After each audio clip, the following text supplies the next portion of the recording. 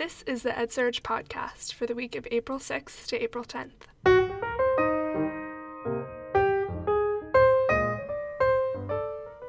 We bring you the EdTech leading news and opinion you love from EdSurge, but on the go. Each week on the show, we bring you the top stories from EdSurge News, all geared towards educators, entrepreneurs, and investors, all right on your favorite device. Let's get started.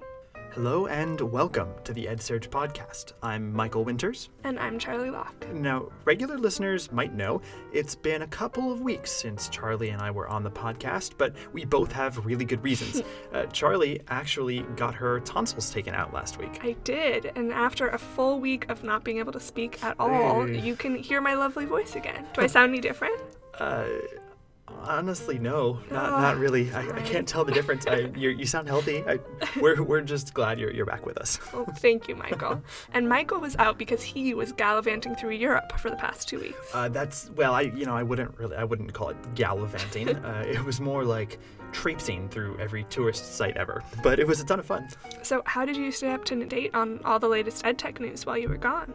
Obviously, the EdSurge newsletters. It was funny. It was actually this first time since I started working at EdSurge that I read the newsletter without having already read everything that was in it. And what did you think? Oh, very informative. Definitely. Glad to hear it. That's at least one happy customer. Yeah, well, one that's really easy to please, anyway. All right, let's get to the news. Let's do it.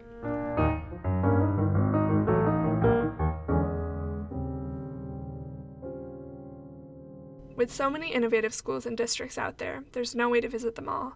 Except for on EdSurge, where we're bringing the virtual tour to you in a monthly article series highlighting a particular school.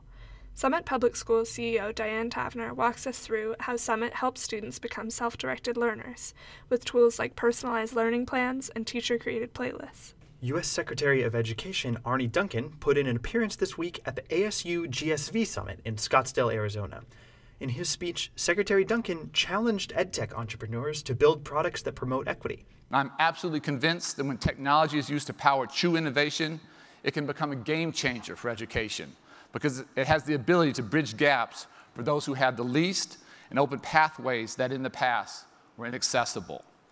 Technology has the potential to drive both equity and excellence, and those are the core values that motivate so many of us who do this work every single day. To underscore his point, the Department of Education also released an EdTech Developers Guide. The 60-plus page report includes tips on finding funding, data privacy, and much more. You can find a link to Secretary Duncan's full speech, as well as the EdTech Developers Guide on edsurge.com. Okay, EdSurge fans, this one's for you. If you've always wondered how our editorial process works, it's your lucky week. Our managing editor, Tony Wan, lays out almost all our secrets in a piece on Medium, including how we use tools like Trello, Zendesk, and Slack. As Tony writes, we strive for each piece we publish to offer actionable, valuable insights for our educator and entrepreneur audiences. If you've got tips on how we can do that better, please drop us a line. Zach Barth, the founder of Zachtronics, discussed developing educational games for Amplify in an interview with Gamasutra this week. In the article, Barth expresses his desire to focus educational games on the material being learned and his frustration with the lack of feedback from educators and students. He also reveals his preferred approach for future educational games. We're going to sell so many more copies by having a game that's not called educational, but is secretly educational. ClassDojo and Remind may claim that they serve different teacher needs, but recent product additions, like Remind's feedback system and ClassDojo Messenger, suggest the two may be on a collision course. So we asked teachers how they use the two EdTech tools. We found some interesting insights. Teachers struggle to get parent buy-in for ClassDojo compared to student buy-in for Remind. It's time for Kachings.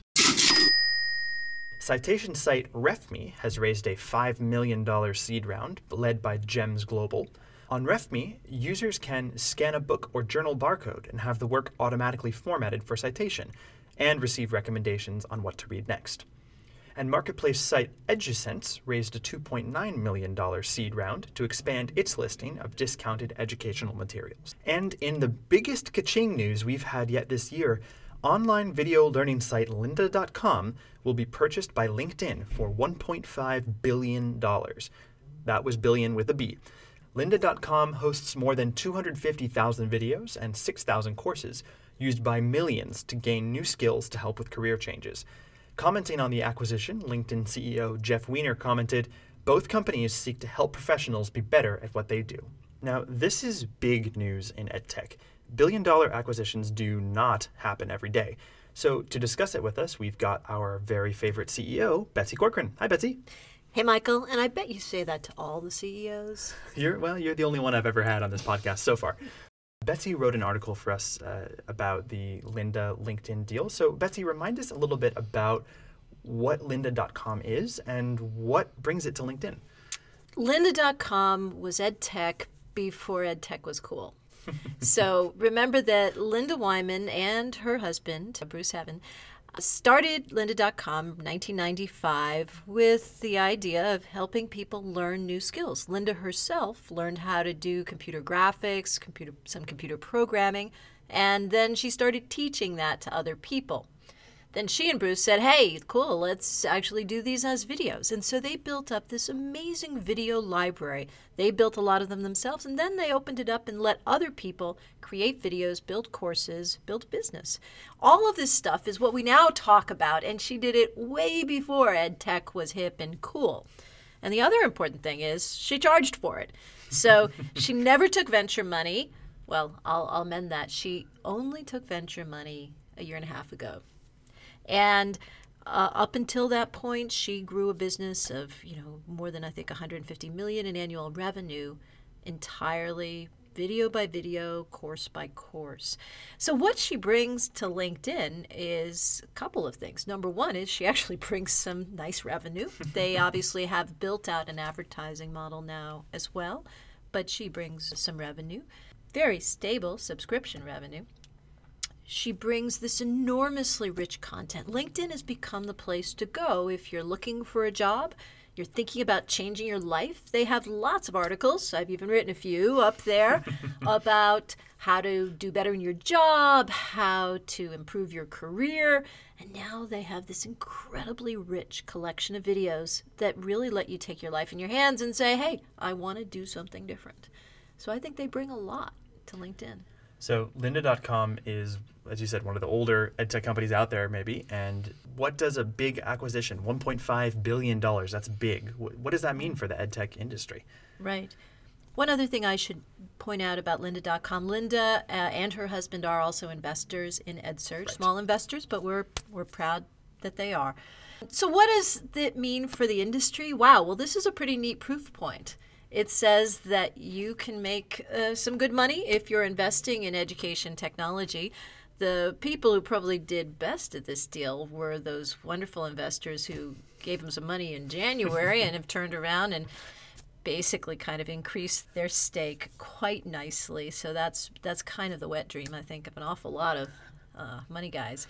But what it really means for the whole industry is that this is a viable financial investment, that there's real worth out there, there's real value to be made, there's tremendous opportunity for people who are building things of great value. And Michael, probably the most important thing Linda's done, she's built a great product. I totally agree with that. Lynda.com is a great product. And it's interesting, too, that Lynda purchased for more than $1 billion. Minecraft last year purchased for more than $1 billion. What do those companies have in common? They both had revenue models, and they had solid revenue models, and they've had them for a long time. Yeah, it's nice to see revenue. Yeah, it's. I think that revenue is a good thing. We actually have seen. There's a number of other companies in the industry that have really tried to build revenue from day one. Mastery Connect, right? Really terrific companies going out there building tools for doing assessment. Revenue from day one. Hapara, which actually builds kind of a dashboard for managing Google Apps. Mm-hmm. Revenue from day one, those guys have never wavered. Most of the PD companies, Bloomboard, so forth, revenue from day one. Quizlet, can't say it was revenue from day one. They actually had revenue from another source, but much like Lynda, they've bootstrapped the company, never taken any financial backing, at least not so far. And they have built up a nice business with strong revenue. And BrainPop, another company that people really look at and go, wow, that's a company I'd like to own a piece of. We will look out for billion-dollar acquisitions for all those companies, more too. More unicorns ahead. Let's hope so. So, Betsy, as long as you're here, you spent some time this week at the ASU GSV conference. That's the big EdTech Investor Conference down in Scottsdale, Arizona, like we mentioned earlier, and just hoping you could tell us a little bit about what the conference is like. Wow, it was crowded this year. This was the 5th year that they have run that conference, and it started with a couple hundred people. This year, probably close to 2,500 people. Wow. It was really hard to find a glass of water, I must tell you. But a really interesting mixture of people. They worked very hard this year to bring a lot more education leaders into the mix. There were about 150 school leaders there whose costs had been underwritten by various foundations and other folks, and they were adding to the dialogue.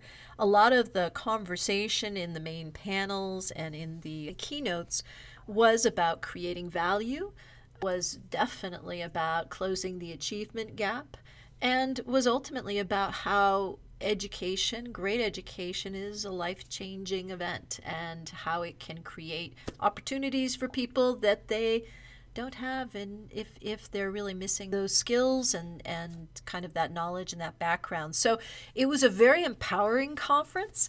They had a couple of very inspirational speakers. Sir Richard Branson of Virgin Atlantic was there, or Virgin America, or Virgin everything, I guess. And, he talked a lot about dyslexia and about the challenges that he faced. A number of people who were powerful learners. Common was there. Common, the Oscar-winning rap star. Absolutely, Yeah. And I'm not going to say that 3 times fast. He was there with his mother, who turns out to be a member of the Chicago Board of Education and a longtime educator, and they talked about what it meant to them. So there were some really inspirational talks. There were a lot of great educators there, and it was a very powerful moment. So you were there last year as well, down in Scottsdale. What are the differences between GSV 2015 and 2014? I think we're really looking at the emergence of, again, much like lynda.com, real businesses with real revenue behind them, building products that people are going to use. A lot of discussion about how we need to have a lot more analysis of what the effectiveness of these products are. So my prediction for next year is we're going to see a lot more data analytics, what products make a difference, what's the environment in which they make a difference. And that will be pretty cool to see too. Did you have a favorite session or activity that happened at the event? Everyone talked so much. And so on the one hand, it was kind of fun because you could stand in the lobby of the event and you would just see this entrepreneur, that entrepreneur, and it was an amazing kind of bringing together of people. And it was also very warm, which all the people from the East Coast appreciated very much. Well, Betsy, we really appreciate you taking time out of your busy day to step into our cardboard podcast booth and chat with us. I love this studio. This is the finest studio in Burlingame, I think. We'll have to put up a picture of this. We've been talking about it a lot. Okay, we'll do that. Thank you so much, Michael. Thanks, Betsy. And finally, are your kids looking to code over the summer? If so, you're in luck. We've just released a brand new guide on how to keep students interested in coding over the summer. It's got tips for getting started with code, for founding a coding club, and even a list of sites and products that you can use to start learning code today. Just head to edsurge.com/guides to check it out. Maybe I should do that. I know nothing about coding. I'll teach you how to code our newsletter one of these days. Oh, that'd be great. You can stick around for one of our late nights with Innovate. Anyway, that's all we've got time for today. Thanks to Diane Tavner, Stacy Childress, Steve Silvius, and all of the other writers who contributed to EdSurge this week. And a special shout out to Mr. Jonathan Fitcher, who recently reviewed this podcast on his blog and had some really good feedback for us. Thank you, Jonathan. We appreciate it. And of course, thanks to all of you for listening and for reading EdSurge. And remember that you can subscribe to this podcast on iTunes or Stitcher or SoundCloud or wherever it is that you like to get your podcasts. Okay, that's it for today. I'm Charlie Locke. And I'm Michael Winters. We'll see you next week. This is the EdSurge podcast.